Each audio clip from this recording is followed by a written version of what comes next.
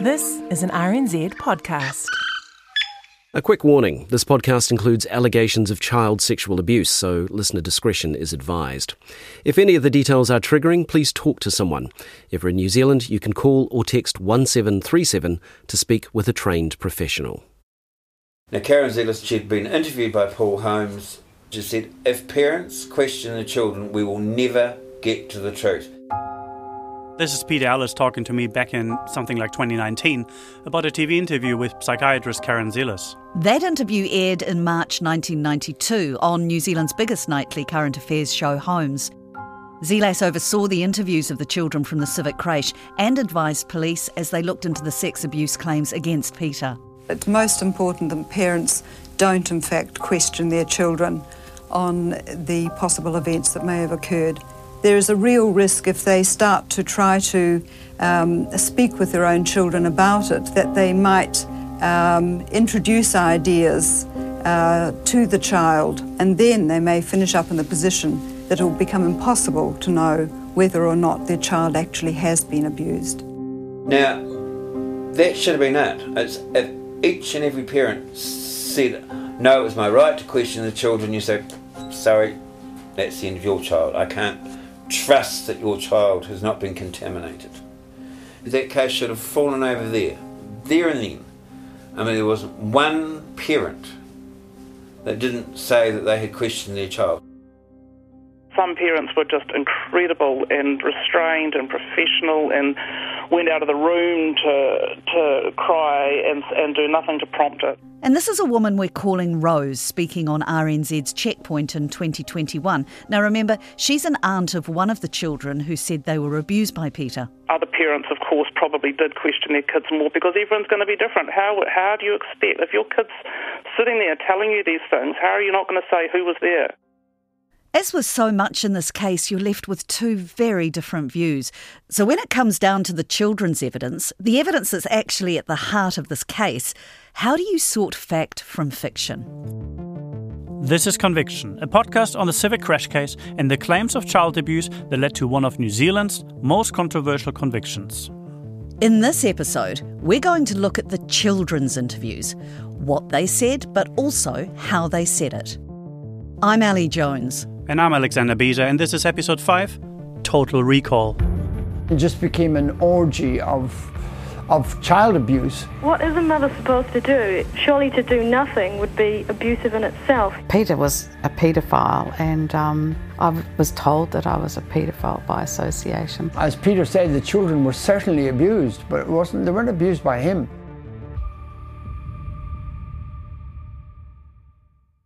I will describe this one thing for you, for your listeners. An aunt of one of the alleged victims is on the phone. It's been incredibly hard for us to get those families to tell their side of the story. They feel the public has turned on them, that Peter Ellis is now seen as a victim rather than the perpetrator that he is to them. But Rose eventually agreed to speak to RNZ's Tim Watkin. So I was in the room at the time. Now, this story is not about her nephew, it's about another child she knew. Anyway, this child went rigid. They were 6. They hadn't been at the creche for nearly 2.5 years. This child went rigid and then they fainted right in front of us. The adults in the room had been at the Knox Hall meeting that we talked about in the previous episode, and these parents were concerned about their child. They fainted, faced out. I was in my lounge. Parents had been warned not to go into detail. But Malcolm Cox told author Lindley Hood that parents were invited to go home and cross-examine their children, being careful not to be too specific. They were told to believe their kids, to thank them for telling, and to assure them they'd done the right thing. So the parents in the room took that advice and asked a question. Yeah, this child just went rigid and fainted and quite quickly came to, but when they came, they said, who told and are they dead? I was in the room for that. It was pretty out there. The kids can't do that. That never made it to the media. So, I ask your listeners to consider that. That's the strength of disclosure parents were getting out of the blue. I actually did babysit that child about a year later, and she'd had terrible nightmares. I don't want to go into what she thought, but it was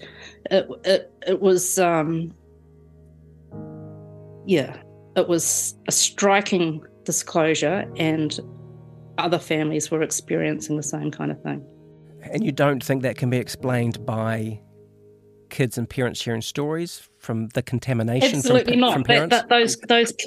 That child hadn't seen the other child for a couple of years. There was no interaction. They knew who they were because they were connected to me. We were each connected to each other. So there was no overlap that could have caused what happened to the other disclosure I witnessed.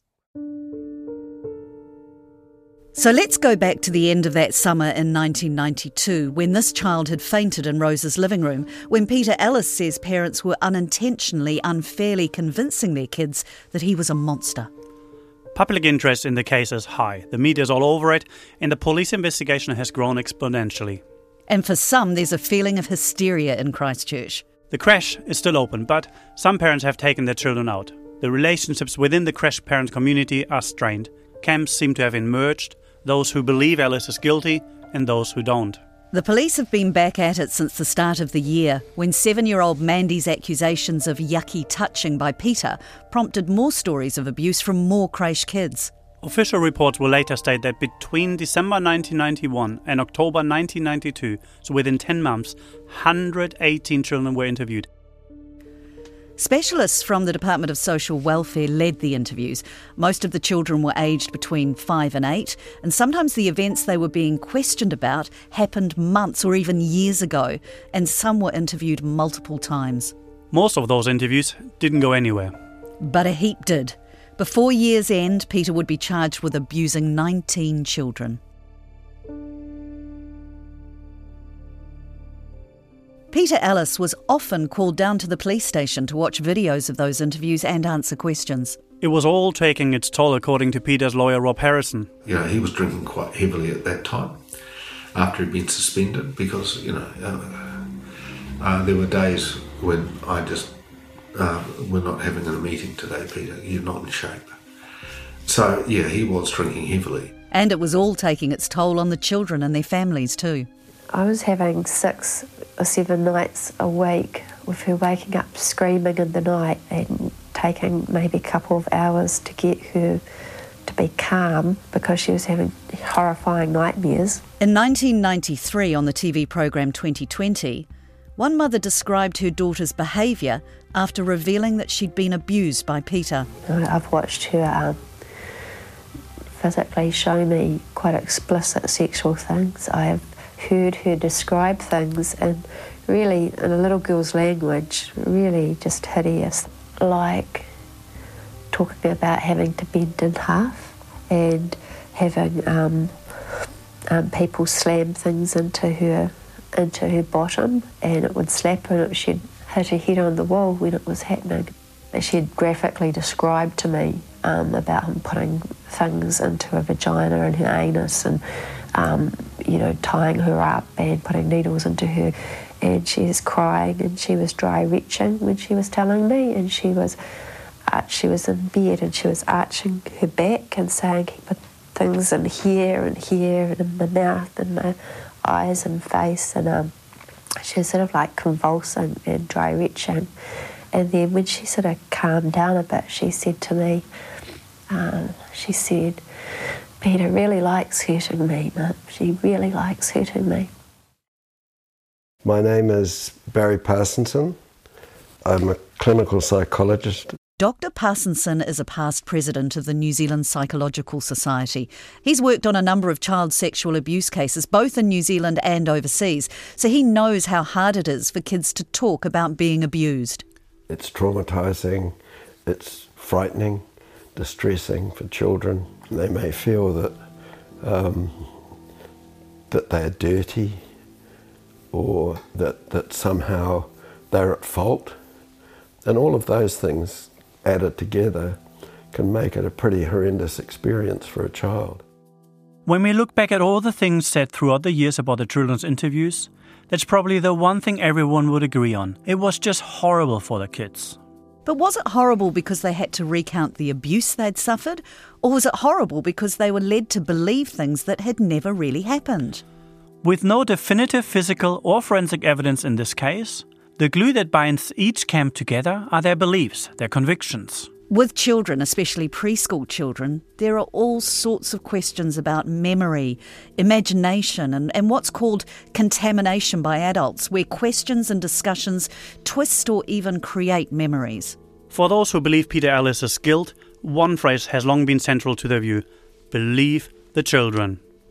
Believe the children mantra, as you call it, is in part a function of the fact that children often weren't believed in the days before people started to take real concern about children being sexually abused.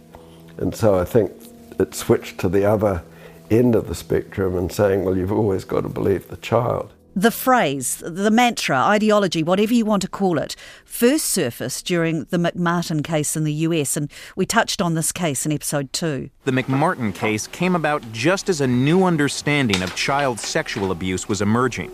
Wake up, America.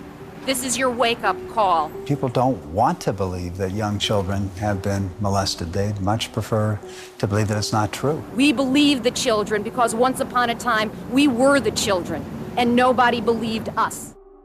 Now, that was from a 2014 New York Times retrospective on the McMartin case. McMartin was a few years before the Civic crash, but it's often seen as a bit of a mirror case with very similar issues and traits. The McMartin trial lasted 7 years, and the result, all charges were dropped, no convictions.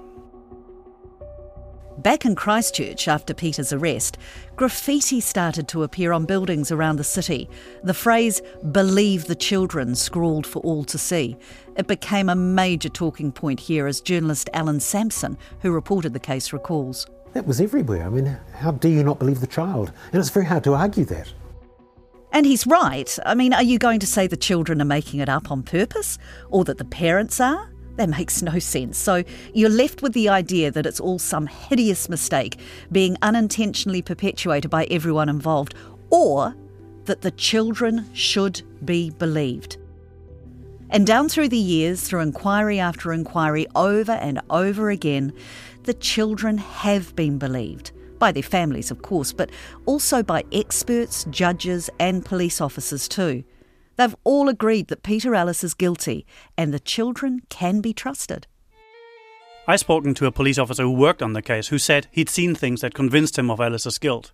One thing he said to me was, in his experience, children don't follow up a lie with another lie. This is a part of the case that really stuck with me. As a parent, I know kids lie, and sometimes they are dead certain something happened, even when it didn't. Children at that age are very susceptible to persuasion. Why would you say, I don't like Peter's black penis? It's a very odd thing to say. Don't question the child? Of course you can. You've got to. Kids never fabricate and should be believed regardless of how incredible. It's nonsense. This has been one of the main questions through all of this. How much can you rely on the evidence of such young children? And in some cases, young children remembering back several years. Because the case against Peter Ellis was built completely on what the children said. Not on fingerprints, not on DNA. So this is a good time to bring in Mike Corbalis. He's a professor of psychology at the University of Auckland who studied the Peter Ellis files.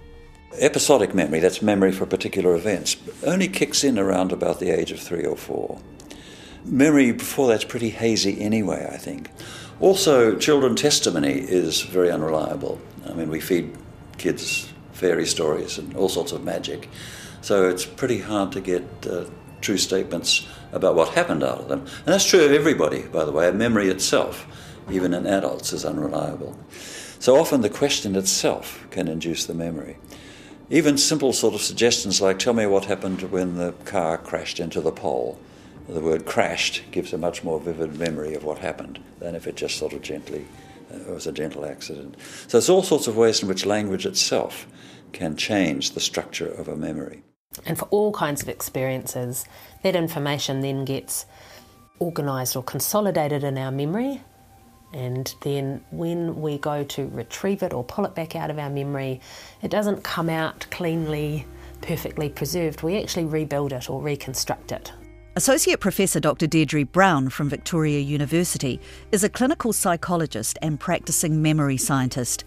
And so once we've rebuilt it, maybe talked about it or thought about it. It then gets re-encoded, and over time we remember what we remembered last, maybe, rather than what happened in the first instance. So memory is fluid and always in flux.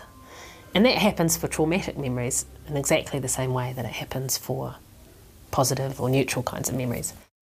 While Corbalis and Brown are sceptical about the reliability of memories, especially children's memories, there are other schools of thought, including from Professor Gail Goodman, who researched extensively into children's memories and testimony in court.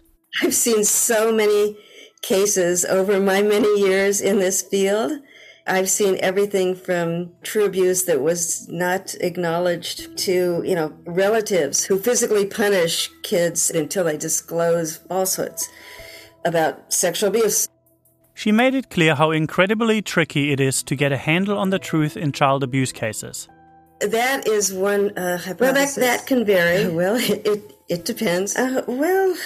Yes and no. You get the drift. Goodman is very careful to acknowledge the uncertainty around all this stuff. The research, though, points to the fact that the reliability of memory changes significantly from person to person and from case to case. And age is just one of many factors if you're trying to figure out whether or not a child is telling the truth. In contrast to the New Zealand experts, though, she says there's good evidence that a child's memory can be reliable, especially if they're remembering a traumatic event. We've studied children who have actual abuse allegations, where there's documentation and corroboration. So in real cases where there is video recordings of the actual abuse, for instance, even 2-year-olds have broken cases. So they can be accurate.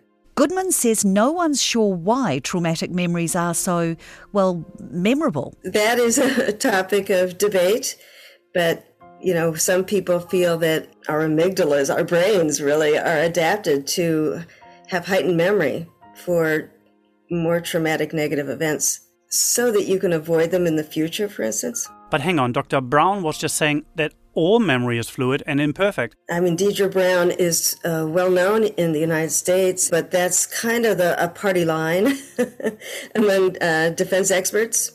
As a researcher, it's hard to say that is true or not. If you look at, for instance, some of the adult literature on people who were involved in potential plane crashes, right? So they think the plane is going down and they're all going to die. And you look, say then the plane doesn't go down and everyone is safe. That kind of event is memorable. You can't forget it. Goodman says that stuff sticks, for young and old. Where it gets tricky, though, is that if nothing's occurred and there's no traumatic event to remember, then children can be susceptible to suggestions from others. But as she points out, so can adults.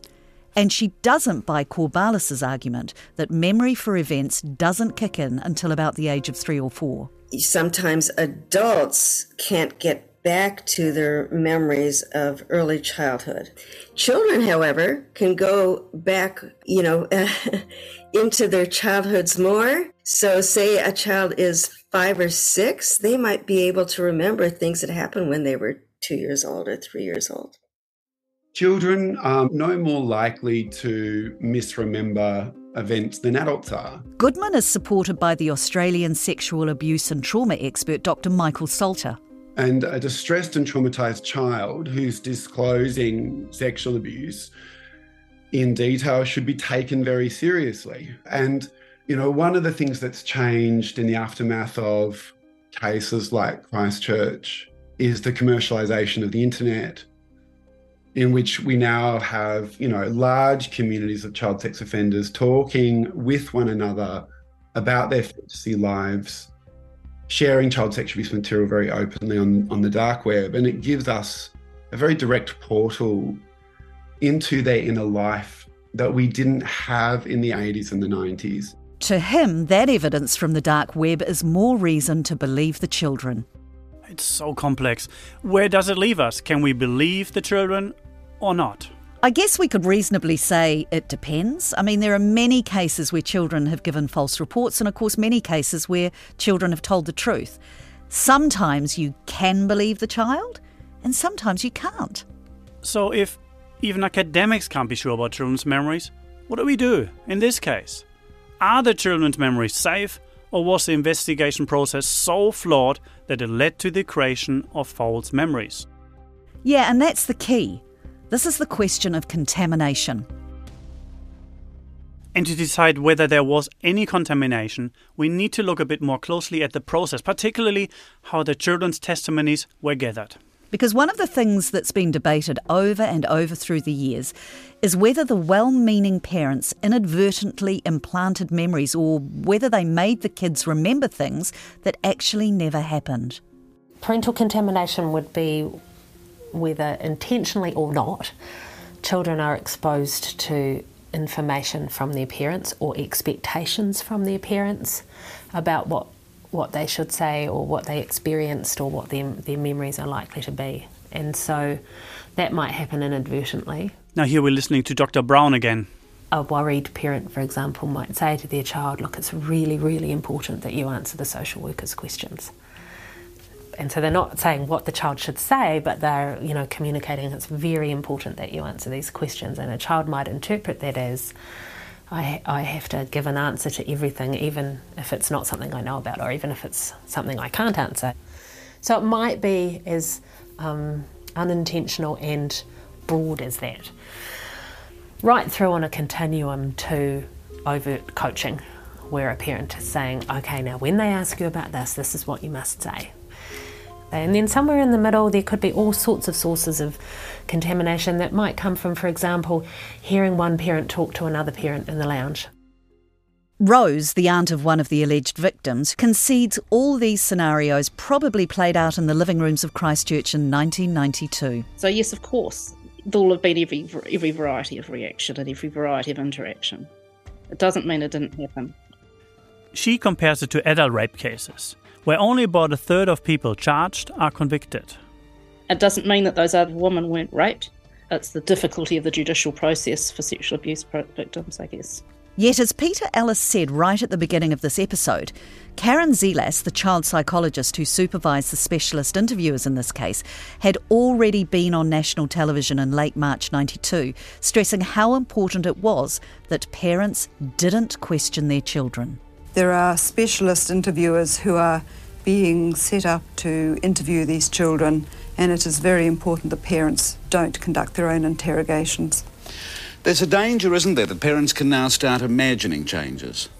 Yes, there is. There is a real risk if they start to try to speak with their own children about it, that unintentionally, in their effort to get to the truth, that they might introduce ideas to the child by the way in which they ask questions of the child, and then they may finish up in the position that it will become impossible to know whether or not their child actually has been abused. Now remember, more than 100 children were interviewed, some multiple times over the course of nearly a year. But now we're hearing that just one misphrased question or a comment could change the structure of their memories, could turn something innocent into something far from it. Here's Barry Parsonson again. We're in a situation where as young children, sort of toddlers, they needed help with toileting, they needed help with changing soiled garments and those sorts of things. So, it increases the probability that the behaviours of the caregiver could be misinterpreted. Peter Ellis's lawyer Rob Harrison suggests this might be what happened with at least one of the complainant children. Remember, they all have permanent name suppression, so we're using the pseudonyms given by Lindley Hood for her book. Now this boy Bart said that Peter Ellis wobbled his penis and smacked his bum while he was having a dirty nappy changed. Harrison remembers watching the boy's interviews. There's just this shy little kid, quite an engaging wee child, talking about getting changed and getting poop on his penis and his penis being wobbled by someone cleaned it. He's not under any pressure, he's quite calm, and he's, you think, what a nice kid. And then 3 months later, after his mother has been hounding the bejesus out of him night after night after night, and the brothers and the dad and everyone else. Here's this bloody spaced out little kid turning up with this heap of crap. And you watch him over 3 nights give statement after statement after statement, and you just think, what's happened to this child? Well, we can let Bart's mother answer that question. She actually wrote a book about her experience throughout the investigation. It's called A Mother's Story and was published in 1997. She used different pseudonyms, but we'll stick with Mrs. Dogwood and Bart. We've also had an actor read the words as she wrote them. He was usually one of the last to leave. He always seemed quiet, which I put down to his having had a busy day and feeling tired. Miss Dogwood wasn't initially invited to the 1992 Knoxall meeting, but found out about it through a friend. She felt confident her son would have told her if anything had happened, but decided to go along anyway. She clearly recalls Karen Zelas's advice. Don't ask leading questions. Wait for your child to comment, and then reply with an open-ended question. I don't think now that I analysed all these rights and wrongs about not questioning. We asked him if he had anything to tell us. Bart at first said no. He also said that Peter was his friend. Still, not quite convinced. In fact, still with a gut feeling that there was something more to come out, though I didn't know what, I decided to sound Bart out from time to time. I wanted to know more about his relationship with Peter. And so, about once a week, I would introduce the subject. As time went on, with Bart's answers being always at least non-committal and never raising the slightest alarm in me, I felt more and more reassured, and of course justified in my actions. This went on for a few weeks, but I was due for a couple of shocks. In May, Bart told his older brother that Peter had smacked his bottom really, really hard. Ms. Dogwood called the police and took him in to be interviewed. He told his story but didn't make any other claims. She hoped that was the end of it. But over the next 3 months, Bart became, in his mother's words, sad, angry, aggressive, violent and abusive. Early in August, he threw a tantrum and kicked a hole in the bathroom wall. Taking a deep breath, I said with unmistakable determination in my voice, "Right, we're going to have tea now, but at 7:30 you and Daddy and I are going to sit down and talk about the creche. I believe you've got a lot to tell me, and now it's time to talk." I remember it all very clearly. We were close together, Bart lying on the couch in a fetal position, his father sitting on the edge right next to him, and me sitting on the floor next to them both. I started asking Bart if he would like to tell us anything he remembered about Peter Ellis and what he had done to him. He said that Peter made him do things to him that were yucky, and he didn't want to do it, but Peter made him. I could feel my heart thumping and I felt sick, but I kept listening and tried not to change my facial expression. The 3 of us were there for more than 2.5 hours, and lots of things happened, though not in a sequence that I can recall. It seems strange now to think that Bart didn't cry. In fact, he seemed curiously flat and drained of feelings. But he certainly opened up his memories. Bart was taken in to do an evidential interview the next day. And then in the evening, he disclosed more abuse. And this happened 3 times in 3 days. Ms. Dogwood says even Detective Colin Eade seemed sceptical when she rang him on the 3rd day. What I had told him had knocked him for 6. Perhaps he'd never heard such stories and allegations. His training had not prepared him for anything like that. The mother still believes questioning her son was the right thing to do. It simply gave Bart permission to talk, and he felt safe enough to talk of such horrific abuse, knowing he would be believed and not punished. Bart remembered his abuse very well. He did not forget. He simply gave me the detail when he was ready and when he felt safe to give it. Another of the children, Carrie, and again that's not her real name, was about 6 when she revealed that Peter had abused her, and she was also no longer at the creche, but had spent 3 years there. Now let's have a look at this. I've got her mother's official statement from April 1992. In one part, she talks about a conversation she had with her daughter. So the statement reads, I just said to her, "Do you remember much about the creche?" She said, "Yes." I said, "Who did you used to like at the creche?" And she listed 2 friends. I said, "Who did you used to like who used to look after you?" She listed basically everybody. She listed Marie, Debbie, Gay and Peter. Then I asked her if there was anyone she didn't like who looked after her. She said, "No one." Then I asked her if she liked Peter. She said, "No, not really." Then I left it. At that stage, I remember thinking it wouldn't have happened to Carrie because she was so upfront and she would have told me.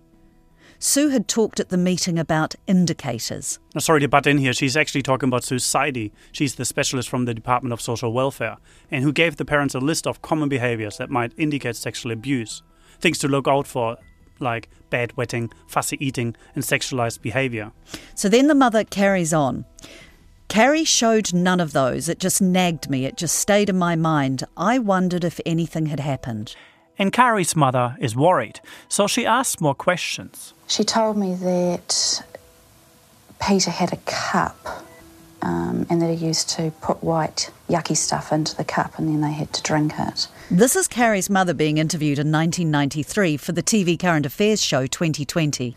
Later on she told me that one of the other children had to suck his penis and then she said that she had to. She talked about being hit by him in the toilets of the creche, either inside the toilets with the doors closed or in the lobby part. By continuing to ask Carrie questions, was her mother just giving her the opportunity to open up? Or was she contaminating or even creating those memories? And what about those parents who just talked about the case when their children might overhear? Or those who share their worries with other parents, who might then talk to their children? How much is too much? The suggestion is that those parents shouldn't talk to each other, shouldn't express concern, shouldn't support one another. I mean, I think it puts parents in these cases in an impossible situation. This is Australian criminologist Michael Salter. You know, ultimately, I think this seriously disadvantages these multi-victim child sexual abuse cases. It makes them extremely difficult to investigate and to prosecute because the natural response of a parent in this situation is to check in with their friends whose kids also attend the same institution. He wants people in this sort of situation to talk about abuse, so others are warned. His fear is that the justice system is just too hung up about contamination, and that comes at a high price. And that is why most victims and survivors don't make a report to police. It's why many of those reports don't go through to prosecution. It's why conviction rates are so low and appeal rates are so high. Is that the outcome that we want as a society, where the majority of people who commit sexual offences against children never face any consequences? And that's the situation that we're in at the moment. So, what would you do? How much parental involvement is too much? How much influence is acceptable? It's not like there's a cut and dried answer to that, but in this case, in August 1992, it had reached a level where concerns were raised. Not about all the questioning by parents, by any means, but about some. And surprisingly, those concerns were raised by none other than Karen Zelas, the child psychiatrist who was supervising the social workers interviewing the children. Ross Francis, the legal researcher who studied this case, has seen a letter Zelas wrote to Detective Sergeant John L. It's dated August 28, 1992. It's quite a long letter. It really is almost telling the police how to do their job, and I know that at one point she even says herself that it might sound as though she's telling them how to suck eggs, but I think she's wanting to make sure that they're doing everything that they can do to properly investigate the case. But she does focus on the allegations of two of the children who would later be complainants. Ross is going to stick to the pseudonyms we're using for Kari and Bart. In her letter, Dr. Zelas says that it's clear that Kari's parents elicited disclosures of abuse by Peter Ellis by highly leading questioning. Dr. Zelas says Bart's brother and parents did the same. In Bart's case, the parents subjected him to intensive interrogation pertaining to ritual abuse. between the 3 August interviews, which were on consecutive days. And then she says Bart would then disclose in the next interview with Sue Sidey the information elicited by his parents the previous night. And she says these facts could make it easy to dismiss the children's statements as having little probative value, whether or not they might be accurate. Karen Zellers turned down our request for an interview. Since retiring as a psychiatrist, she became a writer and poet and said she wasn't interested in going back over the case. So we couldn't ask her about the letter. But Peter's lawyer, Rob Harrison, hadn't seen that letter when the case went to trial. I am sure I never saw this letter. I do remember an affidavit that was missing some exhibits. And critically, he didn't know that there were concerns about parental contamination right then and there, at the time of the interviews, and by someone very close to the interviewers. How can you be an expert, an impartial witness, having written that letter, and not saying, well, look, we've got real concerns about at least 2 of these children, and maybe I should reconsider my position? For Alice's supporters, parental contamination has always been the crucial thing in this case. But, as we've heard, almost all cases of child abuse will have some contamination, because parents are always going to ask questions when told their child might have been abused. And 2 independent international experts who reviewed the testimony for a later inquiry, the Eichelbaum inquiry, found the evidence the convictions were based on was not undermined by contamination by others. One of those experts was Dr. Louise Sass, a Canadian child psychologist. Now, she has some critics, but she was chosen for this inquiry as an international expert on child abuse and child testimony. Her comments on the case are read here by an actor. There is no doubt that there was some contamination of the case by the over-involvement of parents in the investigation and the sharing of information between the complainant parents. This is always a danger in any case, and in particular in a case of this proportion. Having said that, in respect of the evidence of the 6 child complainants that I was asked to comment on, I did not feel that their evidence was seriously affected and unreliable as a result of the contamination. The effect, in my view, was that there likely would have been more convictions if the issue of contamination by parents had not been raised so frequently. It wasn't just the parents' questioning that raised doubts about the children's evidence. There was something else at play here as their testimonies were pulled together. The interviewers themselves. During the Holmes interview in March 1992, Zelas described what happens in interviews with children. The actual interview process itself is a very gentle one, particularly with young children. It focuses very much on engaging them with play materials, and children will often think of it more as a play session than an interview or an interrogation. Here's a transcript of Sue Sidey interviewing Kari.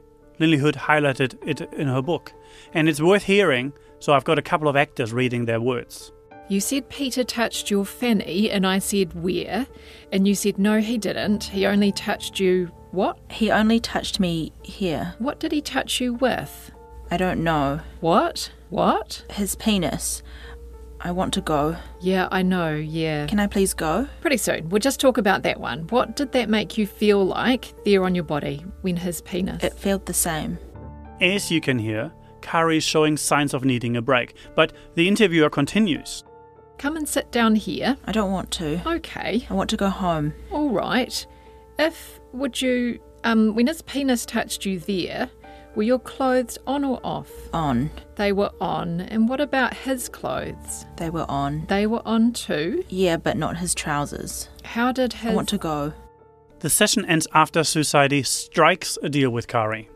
Could you come back another day and tell me the other things if we have a break now? Kari agreed, and the interview ended. Ignoring, statements of, I'm tired, I want to stop, I want to break, I think is worrisome. Dr. Deirdre Brown continues. We also know that a good rapport and a good level of engagement actually protects against the influence of suggestive questions. So when you interview in a warm and supportive manner, not a leading manner, children are more likely to be able to say, no, that's not right, or no, that didn't happen, if you do ask questions that are leading, than if you're adopting a more authoritarian kind of style of interviewing. So I think if children aren't feeling comfortable And then if they're expressing their discomfort and that's being ignored, they may feel less able to then disagree or feel like they're going to be heard or believed, and so adopt a different kind of responding style.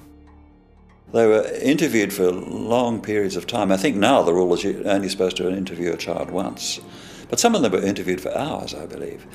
So that's really very bad practice. And that's Mike Corbalis, the Auckland University psychology professor. First of all, the child becomes distressed, and the child can probably be controlled into saying what the interviewers want them to say, partly to get out of it. I mean, some of those kids, as I understand it, wanted to get away.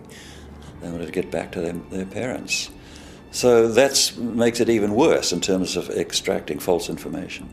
Peter's lawyer Rob Harrison, now remember he watched the videos, said the interviewers ignored other things the children were saying too. One of them was the wee boy who said that Peter had cut his penis off. And then he'd sellotaped it back on, and he had bled to death. And she said, so, words to the, it was 30 years ago, but she says, so what happened to the sellotape? And he says, it's still on there. And she says, oh, so how did that make you feel? And he says, it's a joke. And she says, what do you mean it's a joke? He says, about all this, I'm joking. She says, so how did it make you feel when Peter cut your penis off? And he says, this is all a joke. You know that, don't you? She says, so how did you feel? And the little fella, God bless him, he reaches up and he grabs her face with both of his hands because she's not looking at him. And he drags her face around so she's looking at him, and he says, all this is a joke. You know, I'm joking about this. Do you understand? And she says, so how did it make you feel when Peter put the sellotape on your penis? And the little kid goes, and he just collapsed back. So they had this poor wee kid put through that, and his parents put through that. And when you looked at the tape, you just felt ashamed. You really did. But I loved that kid. I just thought he was brilliant. That's an extreme example, but the findings of a 2007 study by Professor Harleen Hain suggests the children's interviews often fell well short of best practice. Hain is a memory specialist, and in 2021 I listened to her giving evidence in the Ellis case about her study. You'll hear the court typist in the background. Based on our systematic coding of the transcripts of the interviews, the use of suggestive questions was far from zero. On average, children were asked more than 20 suggestive questions about abuse-related matters prior to each allegation. Interviewers employed a wide range of techniques, including the presentation of props, dolls, toys, and drawings that would not represent best practice today. The lack of impartiality was present from the very first interview with each child. Similarly, our analysis of the questions in their first interview indicated that children were asked, on average, 15.2 abuse-related questions during that initial interview. Based on my reading of the transcripts of the interviews, the questions that were asked and the protocols that were used did not reflect what we know about the best ways in which to elicit the most complete and accurate accounts from children. Importantly, however, given the large amount of additional information that children were exposed to prior to their interviews, including, but not limited to, repeated and highly suggested questioning by their understandably concerned parents, I am not aware of any interview protocol or debriefing procedure that would have been effective in ascertaining what did or did not happen. Now, we did manage to talk to a couple of interviewers who worked on this case, but neither were willing to be officially on record. But they defended the way they dealt with the children. One said they weren't stupid. They knew when the kids were exaggerating or heading into flights of fancy. But she pointed out that for every story of a sellotaped penis, there were many more credible claims. And it was those credible claims that made it to court, while the claims of a penis being sellotaped back on were left to the side. I think the interviewers were doing what they believed they had to do assume they thought they were following the best practice they had to for evidence gathering for a successful trial. This is Rose again. How difficult is it for a woman to get a conviction on her own rape where she's going to have a good memory of it and some evidence and so on like that? They knew how hard it was. Another thing worth remembering is that this was the 1990s and we did things differently back then, as Professor Gail Goodman of UC Davis in California recalls. So back in the 1990s, there was still a lot of debate about how to interview children. And now you see more what's called science-based interview protocols. That science-based approach ensures what gets to court these days is more cautiously gathered, more reliable by legal standards. In terms of trying to use more non-leading techniques, less use of props. But Goodman says that's not perfect either. For example, in the 1990s, there was a lot of concern that actually abused children would not disclose unless you asked more specific, direct questions. And that's still likely true. Children often do not like to talk about sexual matters. So while more direct questions could lead into a fantasy land, they might also lead to kids telling the truth about things that they didn't actually want to talk about. And today's scientific protocols, they do not necessarily get away from children lying or children making false reports. And they're based a lot on concerns about suggestibility, so that the science-based protocols are more justifiable in court, I would say. But, you may end up not getting as many disclosures as things that actually happen to children if they're more hesitant. Goodman's not saying the interviews were perfect by any means. She agrees they were too long and interviewers should have respected the children's requests to stop. But she also says there's up-to-date evidence that repeated interviews can be necessary to build rapport with children and encourage full disclosure. I felt the interviewers, when the children got to the forensic interviews, those interviews were pretty well done given the standards then. And but by then, the children already had a lot of influence on them. The day after that interview where she clearly wanted to leave, the little girl Kari was back with Sue Sidey. This interview lasted 40 minutes and the transcript is 28 pages long. Initially, Kari maintained that both she and Peter had their clothes on when the touching occurred. She was then given an anatomically correct male doll with its trousers up, and Sue Sidey asked, "How did the penis touch you if it was in there?" When Kari was asked to demonstrate the incident again, she pulled down the doll's pants. There were more questions before Kari finally said, "I don't want to end up coming here tomorrow or the next day." The use of anatomically correct dolls has also come under fire in the years since the inquiry. Back then in the late 80s, early 90s, the use of dolls with correct genitalia was pretty common around the world. The idea was to make it easier for very young children with limited language skills to show rather than tell. But the dolls did more than that. One study we found identified 7 functional uses of those dolls. Like they could give comfort, could act as an icebreaker, memory stimulus, that sort of thing. Dr. Deirdre Brown explains why these dolls are used less often these days. There's recognition that there are probably more risks than rewards associated with them. They're also inherently intriguing, and so children will interact with the various anatomical features of the doll, and that can be misinterpreted as communicating experience. We also know for children, particularly around 3 or 4, they have difficulty understanding that the doll has 2 identities in this context. On the one hand, it's a doll and a plaything, and so, play. On the other hand, it's meant to be a symbol or a representation of themselves, and that's a very hard concept for them, and at around 3-4 years of age, they're unlikely to have mastered that. Barry Parsonson is one of the handful of people I know who actually saw the full recordings of the children's interviews. I called him up. The phone audio isn't great, but one of his stories illustrates why toys in general can be problematic. This was a child who was actually playing with toys because they were given toys to entertain them while they were interviewed, and he was playing with a toy car. And he was asked what colour was Peter's car, and his response was exactly the colour of the car he was playing with. Now quickly on that, I'm not aware that Peter had a driver's license, nor that he owned a car. Here's Barry again. on a better line this time. I don't think we can necessarily lay a lot of blame at the feet of the interviewers. They were doing a job that as they understood it, and I think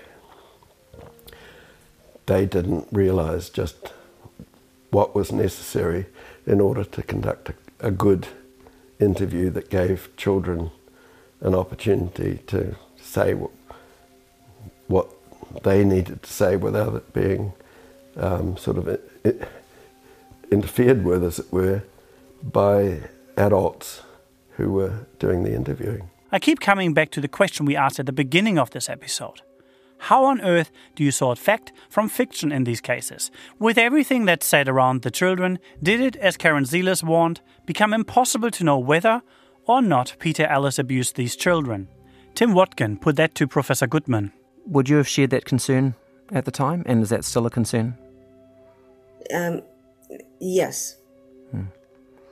And are we getting any better at understanding fact from fiction in those kind of situations? Are we getting any better? I hope so.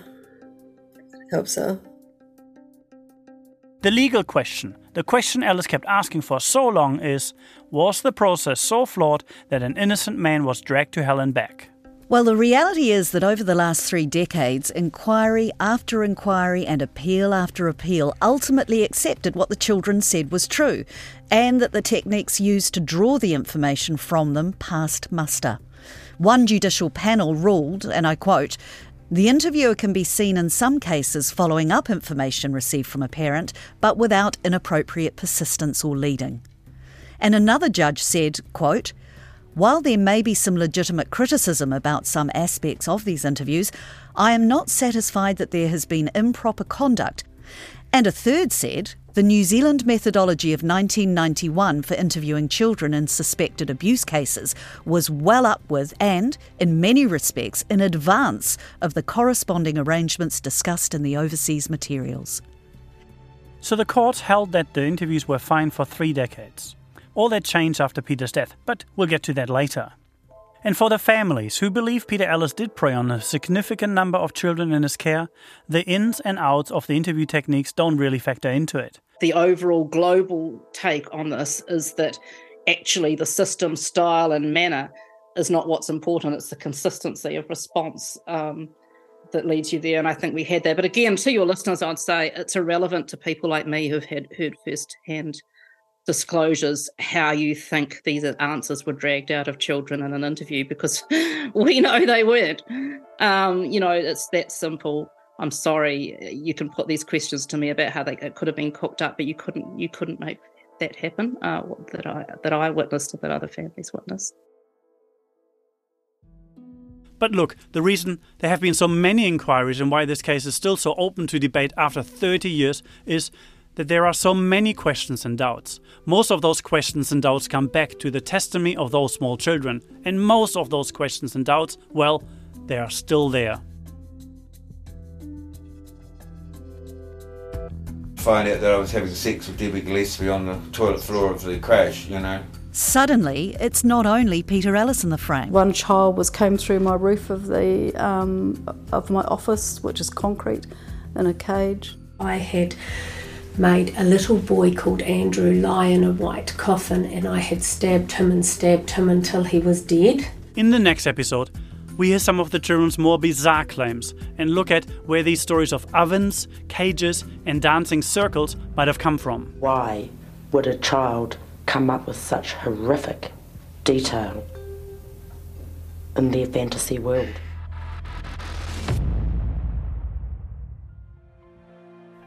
Thanks for listening to Conviction, the Christchurch Civic Crash Case, hosted by Ellie Jones and Alexander Beezer. Conviction was made by Monsoon Pictures International with support from RNZ and New Zealand On Air. The series was written and produced with help from Aliki Siantolis, Liz Garton and Tim Watkin. Blair Staple and Rangi Powick were the audio engineers. The voice actors in this episode are Jane Robertson, Nona Peltier, Amy Williams and Perlina Lau. Thanks go out to RNZ's commissioning team, Kay Elmers and Tim Burnell, for giving this project the green light, and to Hing Yi Kong for designing the webpage. and to Nataonga Sound and Vision for help with some of the archival audio, as well as MediaWorks, Discovery, Getty Images, TVNZ, and the Livingston Family Trust. The key image for the series is courtesy of North and South. Conviction can be found on the podcast page of the RNZ website. It's also available on Apple Podcasts, Spotify, Google Podcasts, and iHeartRadio. Follow the series so you don't miss an episode.